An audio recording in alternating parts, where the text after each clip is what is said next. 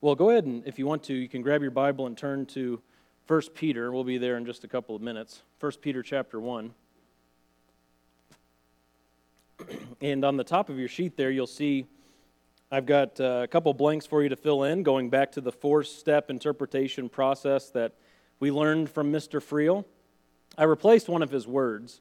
Step 3, I mentioned to you last week. Hills, do you need one? You need a? Okay. Step 3, I'll get it. It was principalization, and I changed it to significance. Not the biggest fan of that word principalization for a few reasons. I think significance is a much better word, and we'll talk about significance starting next week. But what's the first step in that four-step interpretation process? Observation, good. So you can write that in. And then the last step, application, good. It would have been bad if you guys would have said application first and then observation last. So at least we've learned that much together, right? Is observation comes first and application comes last. There you go, Cheryl. Good to see you. So what we'll be doing the next 3 Sundays is focusing on those middle 2 steps, interpretation and significance. And just kind of filling in what I believe were some gaps that were left in the Friel series on hermeneutics. So hopefully you guys can stay awake and engaged and keep tracking, okay? So let's start, as we talk about interpretation, let's talk first about the number of meanings to any given passage. The number of meanings in any given passage in Scripture. And to really nail down how many meanings we believe there are to any passage in the Bible, the first thing that we need to discuss is the alignment of the capital A author / lowercase a author. What do I mean by author with a capital A and author with a lowercase a? Okay, so we know that all Scripture is inspired by God, right? Right? All right, all Scripture inspired by God. However, God didn't just drop Scripture out of the heavens, bang, there it is on the ground. It came directly from God, from heaven, just dropped there for us. It was through inspired authors that God gave us the Bible. And so there is a human author to Scripture, isn't there? Yet, we know that there's the inspiration of God taking place by way of the Holy Spirit, and so there is an author, capital A, and a lowercase a author. How can we describe, as we think about the process of those men writing Scripture, how can we describe the relationship between the capital A author and the lowercase a author? What's the relationship like? As they were writing Scripture, what was that dynamic like? There are different theories on this, but let's hear if you have any ideas of how that may have worked. Now, I know we can't get comprehensive on this, right? But we can at least throw some thoughts out there about how that may have worked. What do you think?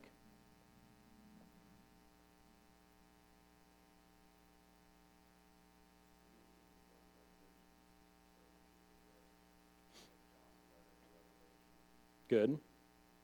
Mm-hmm.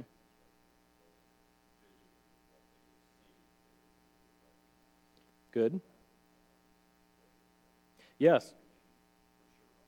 Yeah, so sometimes the authors would say, I was caught up, or the Lord showed me, or I saw. You see that language, like Mark mentioned in Daniel and Revelation, Ezekiel, other places, you see that type of language. What about like in Paul's letters? When Paul was writing the letter of 1 Corinthians, for example, that we've been studying. How did that work? What are just some aspects of how that worked? Good. Okay. Very good. Yes. Very good. Yes, because there is a theory called the dictation theory. The dictation theory of interpretation is that basically the writers of Scripture became robots. God basically overtook their person, and they wrote just exactly what God wanted them to write outside of their own personality, outside of their own manner of writing, etc. This theory should be rejected, and it's pretty obvious why, for a few reasons. If you study the Scriptures, you'll see that John kind of has a way of speaking. You read John's Gospel and the letters of 1st, 2nd, 3rd John. you kind of get to know John a little bit and the way that he approaches things and the way that he writes. That's going to be quite a bit different than Paul, for instance. You read Paul's letters, you kind of get a feeling of how Paul wrote, and he kind of had a way about him. When you get into the Greek, you'll see that, I'll use John as an example again. John's Greek was very simple, both in his gospel and in his epistles. It's so simple, in fact, that a first-year Greek student at the end of the first year can translate the whole book of 1 John. First-year Greek student. That's pretty amazing, pretty simple, right? But then you go to Luke, who was a physician. You go to the book of Hebrews. That's very complex Greek. Different authors wrote with different word choices, different grammar, and so on. So we recognize that Scripture was inspired, but not to the exclusion of the human author's personality and his way of writing, okay? Now, that's a mystery in a lot of ways, right? Because we're recognizing that God is in total control, and what came off their pen was exactly what God wanted them to write. But it wasn't to the exclusion of their freedom of personality and word choice and all of that. Okay. When you start talking about God's sovereignty and human responsibility, our brain kind of gets into a pretzel a little bit. But we just recognize both are true. Both are true. And we get into trouble when we elevate one over the other in that arena. So if we elevate the other side of it and say, well, yeah, you can totally see their personality and their mannerisms, that means that God just gave them an idea and then they just wrote based on that idea. Well, that's not it either, because every word is God-breathed. Every word of Scripture is God-breathed. So it's both and. Both God was in control over the exact words, and they had freedom of personality and word choice and all of that. Pretty amazing, huh? I think that's one of the best examples of God's sovereignty and human responsibility that we have, is just thinking through the inspiration of Scripture. Now, when the human authors were moved along by the Spirit and they were writing Scripture, did they become all-knowing? No, they didn't. They were still limited human beings, right? They were inspired for a specific task. Now, that's important to remember, too. They weren't omniscient when God moved them along. They didn't see the entire picture with all the details. So you go back to the Old Testament, think about Moses writing those first 5 books of the Bible. Did he become all-knowing to see the whole end of what was going to happen up to the coming of Christ and after the coming of Christ? Well, no. But he knew what God gave him to write. Okay? In that moment, for that time, he knew what God had given him to write. And we can see this in 1 Peter. So if you're in 1 Peter 1, look at verses 10 through 12 with me. 1 Peter 1, 10 to 12. And would someone read those 3 verses, 1 Peter 1, 10 through 12? Mike, you want to go ahead?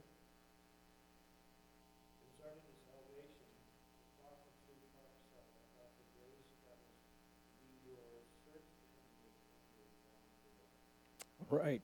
So we see here that the prophets of the Old Testament, they were getting exactly what God had given them as they were writing, but it wasn't the full picture. It was bits and pieces. They were getting bits and pieces, puzzle pieces you could think of. They were contributing to the overall picture of Scripture with their particular pieces that God gave them.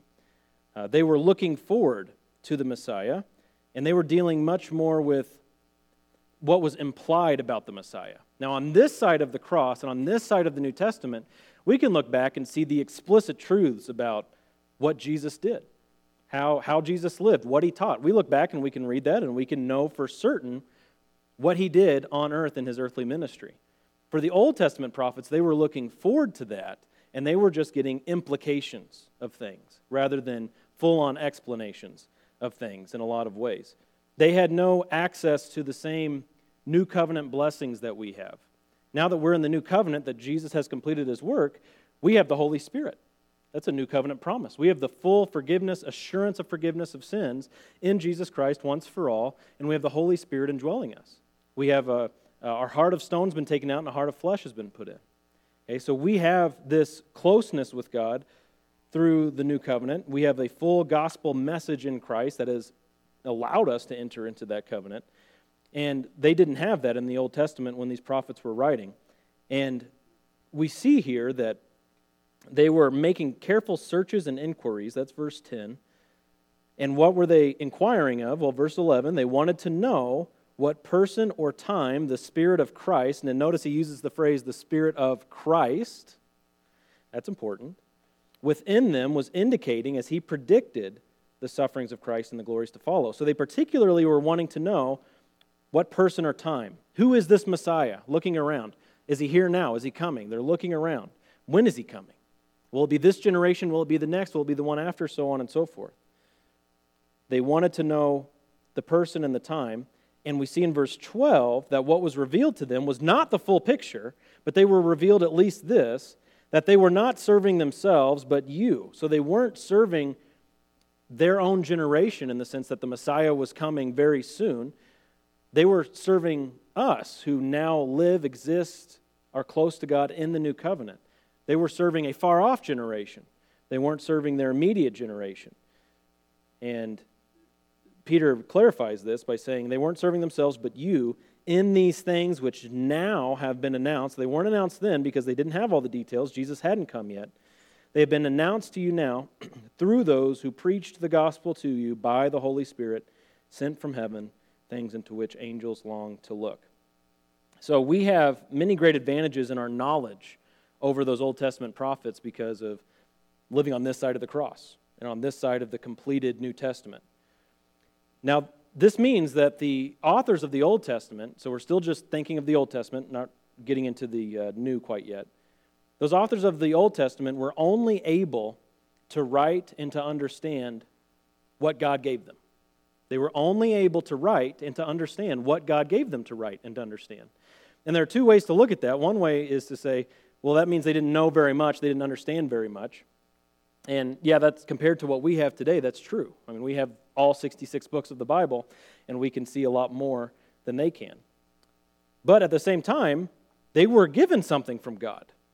They were given a message to write, to communicate, and that's, at the same time, not a lot, but a lot.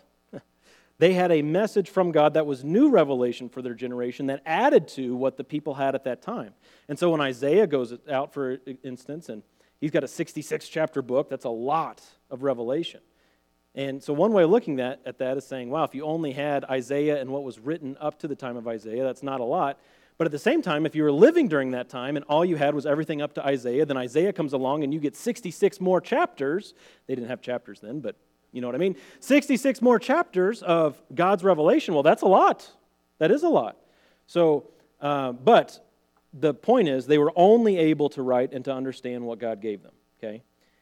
And although the human authors had limited understanding, and this is a big point, even though they had limited understanding, they never had an understanding or meaning or purpose that was at odds with the message that God was communicating. So even though they had a limited understanding and they were finite human beings still, they didn't become omniscient, right? We all agree on that. They didn't become omniscient. What God gave them, they understood. Now, again, they don't have the big picture like we have today, but what God gave them, they understood. In that time, at that time, what they had was an understanding from God that was not at odds with the message that God was communicating. What God desired to communicate was perfectly communicated through them. What God wanted to communicate to His people was perfectly communicated through those who were inspired. And the authors understood what they wrote. So, this is where we can really kind of get mushy brains, oatmeal brains, okay? Because we don't know everything and we don't want to try to explain it like we know the whole process and how it all worked. But, again, taking Isaiah for example, when Isaiah wrote his prophecy, what I'm saying to you is he didn't step back and say, I have no idea what that means. There you go. I don't know what it means, but there you go. I don't think that's the case. Now, did Isaiah know, like take chapter 53 for example, did Isaiah know exactly how everything was going to play out with the Messiah? Not the same way that we do. But was there an indication in what God had given him that he was able to grasp and to understand about the coming Messiah who would suffer? Yes. Yes, there was. And so I believe there was an understanding there, and Isaiah didn't believe anything that was contrary to what God was communicating through him. He understood what God was communicating, and that's the one meaning of the text. There is but one meaning of any given text, and it's what the author communicated, both the divine author and the human author. There is but one meaning. Okay? Thoughts or questions on that? Again, I recognize it's early and that this is heavy, but Stan. The original writing down God's word. Yeah. The people that interpreted those writings that gave us our Bible as we read it today, they gave the meaning of the words of the original in their own feeling of what it meant.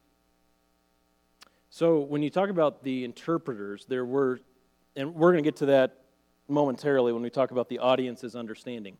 But the human author, say, we'll just keep using Isaiah as an example.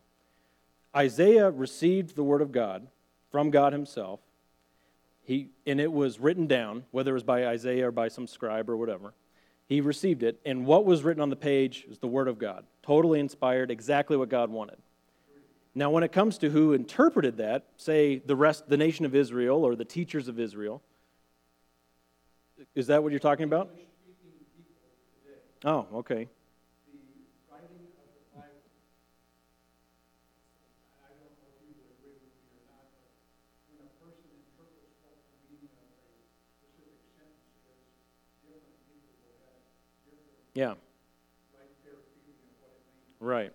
How was it established that it's actually the meaning that God intended? Gotcha. That's what we're getting to in this lesson. So all that I'm establishing right now is there's one meaning. Okay? So the only step we've made so far is there's one meaning, and it's what both the capital A author and the lowercase a author desired to communicate. One meaning. Now how we find out that meaning, that's where we're going. Okay? All right, good. Other thoughts or questions on what we've talked about so far? Okay? Do you agree that there is but one meaning to any given text? Okay, all right. So let's go to the next. Discovering the meaning of the text. That's what Stan's talking about. How do we discover the meaning? And the first thing I want to discuss is the author's intent. Now, when you'll see at the top, the type of hermeneutics we're talking about are contextual, grammatical, historical hermeneutics. We talked about some of these words in the series before today, but the first thing I want us to think about is the grammatical aspect. When it comes to discovering the author's intent, the first thing you have to do is understand in your own language, as you have the Bible translated in front of you today, what he's saying. Just like you would with anything else. If you're reading Shakespeare or something like that, if you want to know what Shakespeare's communicating, you have to have at least an elementary knowledge of grammar and English and syntax and all that stuff, vocabulary, right? That applies to the Bible as well. Some people will approach the Bible as though it's in a different realm than every other text. In a sense, of course, it is. It is the Word of God. But when it comes to interpreting it, we can't just say, well, you can interpret it any way you want. No. To understand what it means, you have to employ the same type of lenses that you use for anything else, where you just have to understand by basic grammar what's being said. Now, you can go deeper in the sense that you can look at the original Hebrew or Aramaic or Greek, and that's great, and you will get more out of it, but you don't have to, because God has provided the Bible in your language. It's been translated into your language, and we have good, faithful translations. And so that's step one. Step two, there's a level of historical accounting that's needed. Now, I'll just use a real basic example. Think of Joseph when he was in Egypt at the end of Genesis, the book of Genesis. When we say Joseph, we're not thinking of this Joseph, right? Okay, at least, just think real basic. We understand that there was a historical Joseph, son of Jacob, who was in a specific situation at a specific time. So that's just real basic, you're accounting for that history. Now, believe it or not, there are people who interpret the Bible in such a way that they would use it to say, hey, Joseph, God's got a word for you, Joseph Martin, because look, your name's right here, and it says, God said to Joseph, blah, blah, blah. No, can't do that, okay? Now, this is pretty basic, but, we're understanding that this stuff has to be incorporated. Joseph was in Egypt. Well, there's a town in Texas called Egypt. Is that talking about the town in Texas? No, it's not. It's talking about an actual nation called Egypt. And it existed at that time with specific boundaries, okay? When Pharaoh took off his signet ring and gave it to Joseph. Okay, now getting a little deeper, we can't just gloss over things like that. We understand that the signet ring had some sort of meaning in that historical context, didn't it? That the signet ring meant something, that action meant something. And so you incorporate that into your knowledge too. Basic historical stuff where you don't just gloss over it or you don't take it and twist it and make it mean something else. You got to understand to a certain degree the history. Now, you can use extra biblical resources to deepen your understanding of history. There's all kinds of good stuff out there that you could pick up a book, a handbook to the Bible, a commentary, whatever it is, and you can learn a lot about all kinds of things that were going on in that historical situation that will add more color to your Bible reading. But those things are not necessary for you to understand the Bible. They're helpful, but they're not necessary. You don't have to do seminary level work to understand your Bible. You can understand basic grammar, basic history, all on your own. Okay? You can do that. God's given you a brain, and for most of you, it functions well. All right? So the grammar, the history, and then thirdly, the context. So grammatical, historical, and then contextual is kind of a summary word that incorporates those other two aspects. But when I talk about context, I mean a little more than that. It's some things like, thoughts like this. The author will not contradict himself. So you've probably been in conversations like this before where someone turns to, say the book of 1 Corinthians, and or maybe you turn to 1 Corinthians when you're talking to this person and you say, okay, look, Paul says this. And then they'll turn later in 1 Corinthians, they'll say, oh, but he also says this. Okay? It's almost like they're saying, well, see, he contradicted himself in the same letter. He wrote this letter to them and he said X here and he said Y here. Well, we don't believe that under the inspiration of God that a human author would write a letter, and especially in the same letter, but even at all, would contradict himself. Or that John would contradict Paul. Or that Peter would contradict Ezekiel, right?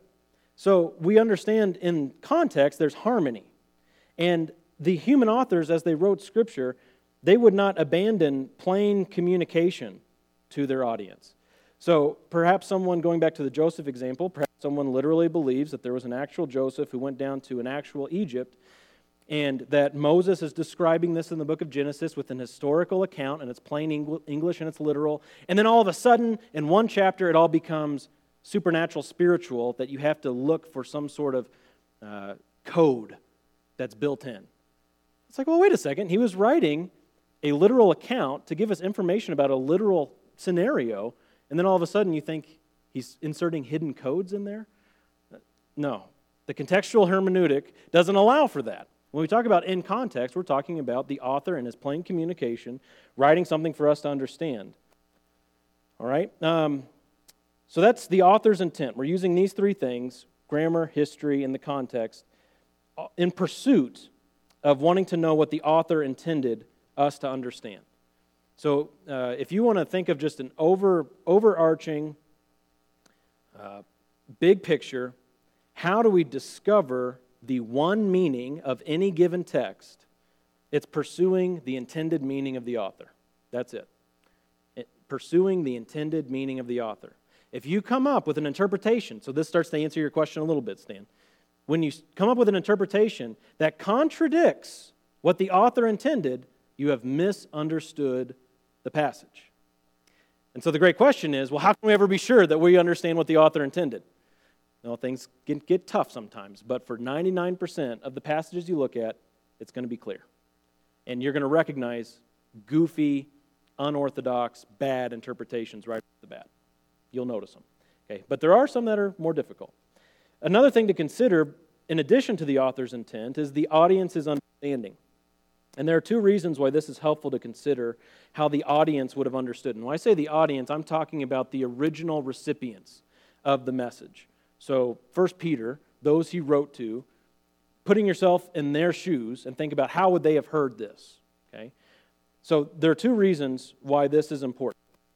One, we don't want to say that their perception was inspired. We know that what was written was inspired, but how people received that wasn't necessarily inspired. So you've got to have that caveat in there. But each author had a specific audience in mind, and his message was written to suit that audience. So when there are illustrations used, for example, by an author, when he's trying to make a certain point and he's pulling something from their context, Jesus did this all the time, didn't he, in his parables and things? Pulling something from their context to make a point, well, you got to kind of put yourself in their shoes and say, how would they have heard that? When you talk about separating the chaff from the wheat, winnowing forks and all of that stuff, and the wine press, you start thinking through those types of illustrations, it's helpful to put yourself in their sandals to understand how they would have heard that. Okay, this author is saying this, and he's using this illustration. So what did that mean to them? Because for us, that doesn't mean a whole lot today because we're so far removed in those ways. And even the way that certain things were phrased based on their culture or on their language, it's helpful to consider. And then secondly, in the realm of application, we have to first consider how a text applied to the original audience before we figure out how it applied to us. So the first thing we consider is, how did that apply to them in their lives, the way that they lived and what they had in their culture? That's the first step before we think about how it applies to us. So in both interpretation and application, it's important to consider how the original audience understood a text, okay? Before we move on to deeper hidden meanings, I'll stop there and see if there are any questions about author's intent or audience's understanding. Doing all right? Good. Okay. Should have brought Gatorades for everybody, but you're doing good. Okay, I'm seeing your eyes open. That's good. So let's talk about deeper hidden meanings for a moment. There's a long tradition in Bible interpretation where it's advocated that people look for spiritual meanings behind the text. It started with a church father, I shouldn't say it started with, but he made it more popular, I guess. A church father named Origen, you probably heard of Origen. He taught that there were 3 different levels of reading Scripture, and the deepest third level was a spiritual interpretation of the text, especially certain text, looking for allegory where there is no allegory, and this can be called spiritualization. Spiritualizing a text to draw out something that is, makes you feel more spiritual as the reader. And I want to give you a very exaggerated example of this so you can see. Turn with me to Luke 10, and let's look at the Good Samaritan parable.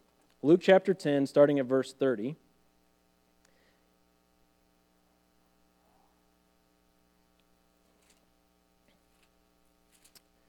Luke chapter 10, and we'll look at verses 30 to 37. That covers the whole parable.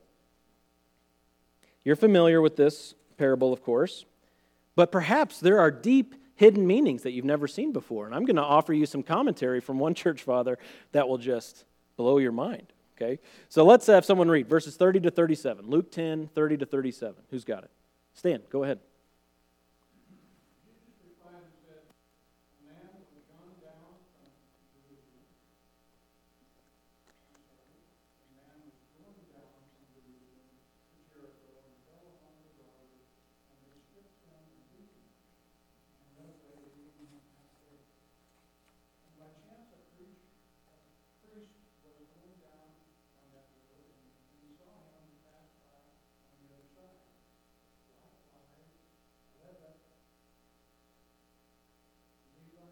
Yep, Levite, yep.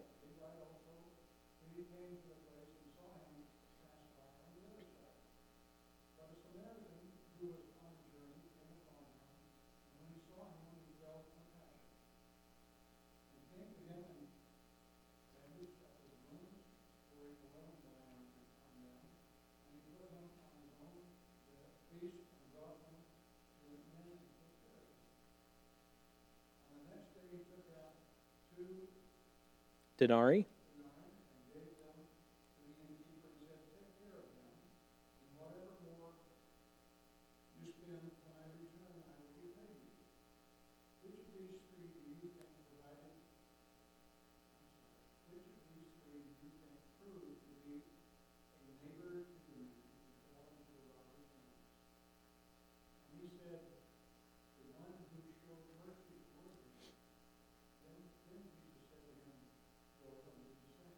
All right, so you read through this like you have several times before, and you think, okay, what what does God want us to get from this passage?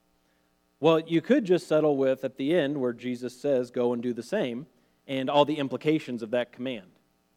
But Augustine wasn't content with that. Let me read to you Augustine's commentary on this. So look back up at verse 30, where it says, a certain man went down from Jerusalem to Jericho. He says of this certain man that Adam is meant. This is talking about Adam. Jerusalem is the heavenly city of peace, from whose blessedness Adam fell. Jericho, which in the original language means the moon, it signifies our mortality because the moon is born, it waxes, it wanes, and it dies. So Adam fell from heaven to the moon where he waxes, wanes, and dies. Okay, still in verse 30, where the robbers are mentioned, it says the robbers are the devil and his angels. You didn't catch that the first time, did you? They stripped him. That means they stripped him of his immortality. They beat him. That means they persuaded him to sin. And they left him half dead, it says at the end of verse 30, because insofar as man can understand and know God, he lives, but insofar as he is wasted and oppressed by sin, he is dead. Therefore, he is half dead. That's just verse 30. Verse 31, the priest and the Levite who are mentioned. Well, they saw him and they passed by. That signifies the priesthood and the ministry of the Old Testament, which could profit nothing for salvation. The Samaritan, mentioned in verse 33, well, that word means guardian, and therefore the Lord himself is signified in the name. Jesus was speaking of himself when he said the Samaritan. The binding of the wounds, that means restraining sin. Oil, that means comfort and good hope. Wine, that's exhortation to work with fervent spirit. Okay, the beast in verse 34, put him on his beast. Well, the beast is the flesh in which Jesus stooped to come to us. And being set upon the beast is belief in the incarnation of Christ. The inn that's talked about is the church, where travelers returning to their heavenly country are refreshed after their pilgrimage. The morrow, when it mentions the next day, well, that's talking about after the resurrection of the Lord. The 2 denarii are either the 2 precepts of love or the promise of this life, or the 2 precepts of love or the promise of this life and of that which is to come. I like how on that one, he was saying everything, this means this means this, and it's like it's also plain and clear. And then when he gets to the 2 denarii, he says, well, that could be either this or this. It's hard to tell. Like, oh, okay. He says the innkeeper is the Apostle Paul. Not Peter, not John, but Paul. The payment, the supererogatory payment, it's an interesting word, is either the counsel of Paul's celibacy or the fact that he worked with his own hands, lest he should be a burden to any of the weaker brethren. There you go. Now you know more about the Good Samaritan parable. Now that is a very extreme example, okay? Very rarely do you see something like that, but they do exist, especially in church history, especially longer ago, where these church fathers looked for a deeper meaning behind the passage. And we would never let someone preach that passage that way in this church. I mean, you can't say that that's what Jesus intended. You ask 20 people to come up, you can ask 1,000 people to come up with a deep hidden meaning parable, and you're going to get 2,000 different answers, right? Because how could you ever know that anything means anything? It's a deep hidden meaning. So that's, again, an extreme example. But there's another example that I saw recently from Tim Keller, more popular name, and this is much more mild. This type of spiritualization is much more mild. But do you remember the story in Judges 19 about the man who had a concubine, and he was traveling, and he ended up giving his concubine over to a roaring crowd, and she was raped, and she was killed. And then he ended up cutting her into 12 pieces and sending the 12 pieces to the 12 tribes of Israel. Remember that story? Not an exactly uplifting story, right? But Tim Keller, in his book on preaching, talking about how should a preacher preach a text like this, he said, when we see a man who sacrifices his wife to save his own skin, a bad husband, how can we not think of a man who sacrificed himself to save his spouse, the true husband? So Tim Keller says the appropriate way to preach that text is to make a direct link as a type-anti-type relationship between the man who sacrificed his concubine and Jesus who sacrificed himself to save the bride, the church.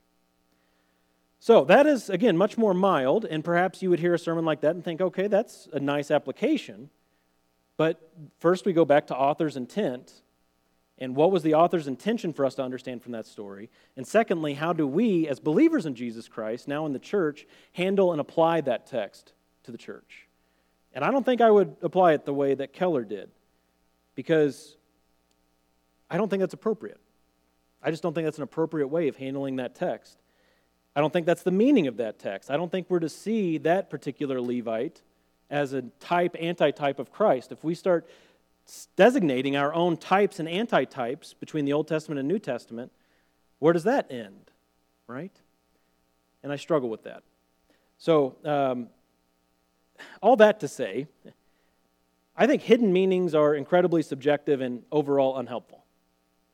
I think hidden meanings are just totally subjective. You could never prove it, and they're unhelpful to understanding the text. They seek to add something to the plain reading of the text, and I don't believe our text needs that. I don't think Scripture needs that. I think Scripture on its own is sufficient, and how Scripture interprets Scripture should lead us in our interpretation of Scripture. So if we're going outside of Scripture by finding hidden meanings, where does that end? Where can you say that you've gone too far? I struggle with that. I don't see how you could ever say that you've gone too far unless you say, well, if it's sinful, then it's too far. But you can come up with a lot of things before you reach the sinful point, okay? Those who take the view that there are deep hidden meanings in the text believe that to understand the meaning of a given text, the whole canon is necessary. So to understand the meaning of Judges 19 and that story of the man and his concubine, to understand that story, we would need the whole canon of the text.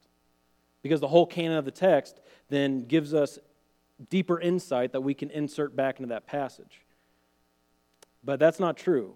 The original author and the original audience did not have as much as we have today, yet they understood the meaning of the text, didn't they? They didn't have the New Testament. They weren't living on this side of the cross, and yet they were still able to understand the text, weren't they? There was one author, one author's intent, a divine author and a human author, one meaning, and they were able to understand it then. Okay? Thoughts or questions on that? Joseph.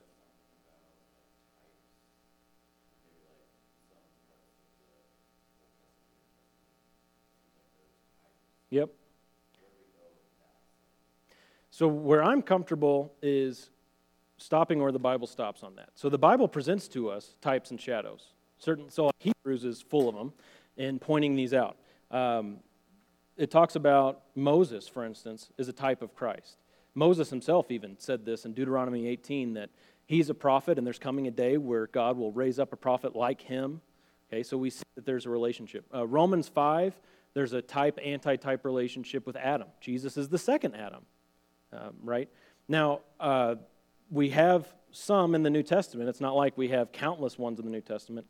But the ones that we have, I'm comfortable just taking those and stopping with those. There are some that the Bible doesn't touch on that seem like they're appropriate. So, for instance, a popular one is Boaz. You've probably heard that Boaz is a type of Christ. He's a kinsman redeemer. And that Jesus came in flesh, and he redeemed those in the flesh, a kinsman redeemer in that regard. That one seems really close, but the Bible doesn't say that that's a type anywhere. Now, if someone uses that, am I going to throw stones? No. I'm just not comfortable going there. Another popular one is the sacrifice of Isaac. Remember when Abraham was told to go up and sacrifice your son? Now, this one has some problems because you look at that and you think, okay, it's a father told to sacrifice his son. But he didn't sacrifice his son, did he? Because God stopped him. So actually, maybe the goat that was caught in a thicket is a better type because the goat got sacrificed, or the ram. So that's just something to think about. If the Bible doesn't go there, and the Bible doesn't say that that was a type. So if the Bible doesn't go there, then we should just be extremely cautious at the least. But as a teacher and a preacher of the Word of God, I just stop where the Bible stops on that. So, other thoughts or questions? Okay, two things, immediate context and broader context. So, to repeat what I just left off with, the original author and the original audience did not have as much revelation as we have, yet they understood the meaning that God gave them. So whenever you're looking at any given text, you want to look first at the immediate context. That means you pay attention to the flow of the book that you're in. So if you're in the book of Romans and you're looking at a text in the book of Romans, you want to see how whatever text you're looking at fits with the flow of all of Romans. So you go to Romans 7, and Paul's talking about how that which he wants to do, he doesn't do. That which he wants to avoid, he keeps on doing. Okay, so you look at that passage in a vacuum, and perhaps you could make that passage say some things that Paul wasn't communicating. Well, first step is to look at the immediate context. Okay, again, considering grammar and history, but then also looking at the immediate context of what the author is trying to communicate. Narratives in the Bible, those stories that we have in the Bible of, think of the book of Genesis or 1st and 2nd Samuel, the Kings, all of that. Narratives are organized with intention. The human author is including details of a story for a purpose. The human author is thinking about what he wants his audience to understand, and so certain details are included and other details are not included. No book of the Bible contains a comprehensive account of anything that has happened. We don't know. Think of the book of John. John admits at the end of his book, this is just a smidge of what Jesus did. Because if I tried to include everything that Jesus did, there just wouldn't be enough books in the world to include all of that, right? And so what he included in his gospel, he had intention to include. There's a reason why he cut certain aspects of the stories out, but included certain things, like the I am statements of Christ. There are multiple I am statements of Christ that were included because John was highlighting something through including those. And the miracles that John included that are unique to the book of John that aren't found in Matthew, Mark, and Luke, John included those for a purpose. And so you look at the immediate context and see why that's being said in relation to the other passages in that same book. Teaching passages like the epistles, they are direct in their tone, and there's an argument to follow. You look at so many of Paul's letters, and it's pretty clear how his argument breaks down a lot of times. For instance, you think of the book of Ephesians. He starts off in Ephesians, chapters 1, 2, 3. Again, chapters aren't original, but essentially the first half of the book. He starts off by saying, here's who you are in Christ. The next 3 chapters of the book, the last 3, the second half, here's how you are to live in light of who you are in Christ. That's about as basic as you can get, but it starts to give you an idea of what Paul's doing in his letter.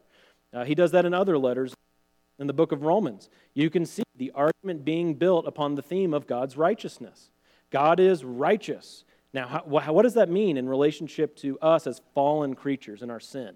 That's chapters 1 through 3. What does that mean in our relationship to our salvation and how we are saved? That's the next few chapters. And you go on, and you see how he's building his argument throughout the book. The author communicated to his audience exactly what God wanted him to, and so we go after that first. We look at the immediate context of the letter. And this is why I find charting to be helpful. I learned this in Bible college. I took a few classes that were just on certain books. So I took a class on the book of Romans. I took a class on the book of John. And I'll use John as an example because that's another one that's pretty simple. But you have the book of John, and as you start reading it, if you want to chart it, you can see certain areas where there are breaks to where he changes his focus in the letter. So you've got the introduction of the book, which is, I think, the first 16 verses, okay? And then you have you have Jesus come on the scene, Jesus Christ, God in flesh. And he starts doing things. This is chapters 2 through, I think 12? I think 12, maybe 11. So either 11 or 12. You have Jesus performing miracles. Jesus performing miracles. So what's the first miracle that Jesus performed in John 2? Do you remember? Good. Yeah. Water into wine. Okay? And then you've got at least 13 through 17. Again, it might be 12 through 17. Then you have Jesus instructing. And it's mainly his disciples. This is called the upper room discourse. They're in the upper room. It's before the introduction of the Lord's Supper. And there he is, and you see a lot of teaching from Jesus to his disciples. And so we have these pretty hard breaks in the book, and you can see just from this zoomed out view, there are a lot of other things to break down in that book. But just from this, there's a structure and there's a flow to the book of John. That's the immediate context of the book. And again, there's more to it, but I think maybe that will help you just to see from a basic standpoint that the author is doing something as he's writing. He's making breaks, he's making decisions in how he's communicating. But we don't stop with just the immediate context, okay? It's the first thing we look at, the first place we go, is to look at the author's intent in that book. But then we also broaden it and see how it fits in the whole Bible. We don't have just the Gospel of John that was given to us. Praise the Lord, right? Now, if we just had the Gospel of John, that would be a great one book to have, as would Romans and some others. But we have the whole Bible. And so it is important to consider how it fits in the whole of Scripture. It's not something that we exclude from our thinking at all. But you cannot rightly consider the broader context without first grasping the immediate context. So first is the immediate context. You can even think, if there's just one verse you're examining that someone has brought up to you, first thing you do is look at the verses surrounding it, right? Go 3 verses up, 3 verses down, that sort of thing. Next thing you do is look at the chapter. Next thing you do is look at the book. How does it fit in the book? And the next thing you do is see how it fits in all of Scripture. In that order, okay? That's how we study and examine Scripture, broad strokes speaking. There is a harmonious storyline throughout the Bible. There are coordinated themes throughout the Bible. And so it will all fit together in the whole of Scripture. Taking the whole of the Bible into account will absolutely help you understand more about any given topic. Someone wants to learn more about gender roles. The whole of the Bible is going to help. Today we're talking in the sermon, I'm preaching on miraculous sign gifts that were given to the early church. Now, are there certain one passages you could look at? Yeah, I think if you go to Hebrews 2, 3, and 4, or to Ephesians 2:20, go to one of those places, you could probably see in one verse the idea, but to get the whole theme, you're going to have to start incorporating in broader context, okay? So it's important to consider all of Scripture. The great challenge in Bible interpretation is seeing how all the pieces fit together. You're not seeing if they fit together, you're seeing how they fit together. And that's the real challenge when you're talking about really big, broad categories of theology or doctrine. So we want to take the single meaning of all texts. You've got 50 texts in front of you that are all on the same topic. You want to take the single meaning of each of those and not change that meaning. And you want to synthesize them and see how they all fit together to start to put together where you are doctrinally and theologically. And that's tough. It takes work. But it's the call of the Christian who's been given the Word of God to study, to learn, to grow, to know what it is that God has said. So immediate context, broader context, okay? We have about 5 minutes. I can take any questions that you might have about these things, or we could just awkwardly stare at each other for the next 300 seconds.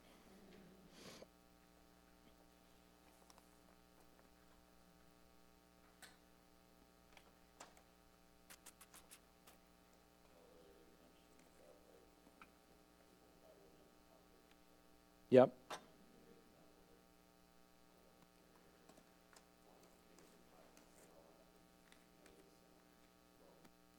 Yeah, that's a very common one. Yeah. People will look at, they'll go to Paul, and Paul says, Romans 5:1, for example, we have peace with God having been justified by faith. And then you go to James 2, and he says, you see, we're not justified by faith alone, but we're justified by works also. All right, so now you've got 2 verses plucked out, boom, head to head. It's like a boxing match, right? Who's going to win? Well, that's built on a false presupposition that the Bible contradicts itself. One of the presuppositions that we bring to the Bible, that we hold on to, is that God is harmonious in His revelation. God is not going to contradict Himself in His revelation. We go back to how Scripture was inspired. So we uphold both things. What came off the author's pen is exactly what God intended for it to come off their pen. However, they were also, with their own personality, their own manner of speaking, their own grammar choice, speaking to a certain context, to a specific audience for a specific purpose. So when you start examining it that way, and you start looking at the immediate context and broader context, we start to resolve issues like that.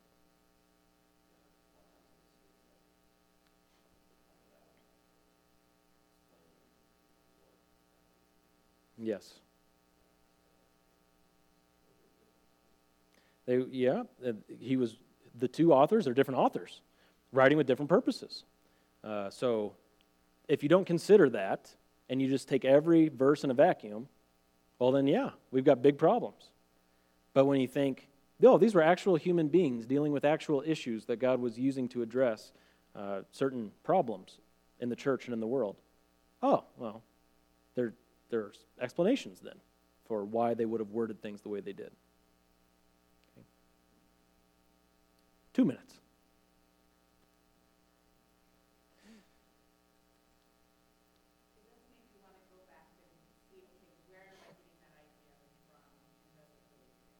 Mm-hmm. Yeah, it's always good to challenge yourself, because there are presuppositions we bring to the text that we don't let go of, ever. That God is. That's a real basic one. That God has spoken. That God doesn't contradict Himself. That the authors were inspired, and what we have today is the Word of God. We don't let go of any of those things. But we also bring some other presuppositions when you start especially getting into the secondary category of doctrine. I believe this about how this works, and that about how that works. And there are other believers who believe differently than we do. And we need to let them challenge us. We need to be open to that and be challenged by that, insofar as they're basing their argument on the Word of God. So there will be issues, and I was talking to somebody earlier this week about this. It seems like there are seasons you go through in the Christian life where, because especially when you think about secondary doctrine, we're not fully, truly confident with God's confidence in any secondary doctrine we believe, right? You shouldn't be. Because these are doctrines that you could be wrong about. By definition, these are doctrines that you might be wrong about. Now, I'm not talking about the gospel. You have God's confidence with the gospel. You've got God's confidence with the Word of God. But you've got these secondary things. And it seems like there are seasons in the Christian life when it's like God's just got you on that issue, and it's like He's not going to let you rest until you figure it out. You're just wrestling with it. Because it's in your spirit, you just can't rest until you settle somewhere. And that could go on for a while, it could go on for a short time.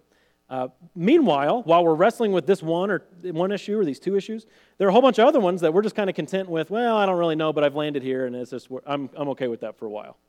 And it's just weird how that happens. But as God has your mind on something and has you wrestling with something, see that as a gift and take hold of it and say, okay, I'm going to wrestle with this for a while. And then you may end up kind of coming back full circle and saying, I still kind of lean this way, but I don't know. But you're just almost kind of released from struggling with it. And that's okay. But take advantage of those moments and see it as a prompting from God to figure it out as much as you can. So it's good. Okay. That's about it, unless someone's got a 15-second question, an answer. Oh, yeah. That's scheduled for right after your funeral. All right, let's pray. Lord, we thank you again so much for your word, and we do just desire to handle your word rightly. Please give us clarity of thought, give us wisdom, and just give us a heart to study, that we would honor you rightly with the way that we handle your revelation. We thank you for what's ahead today, the opportunity to worship you corporately, to be encouraged, to encourage one another, and to be built up in our most holy faith. And we ask all these things and thank you for these things. In Jesus' name, amen.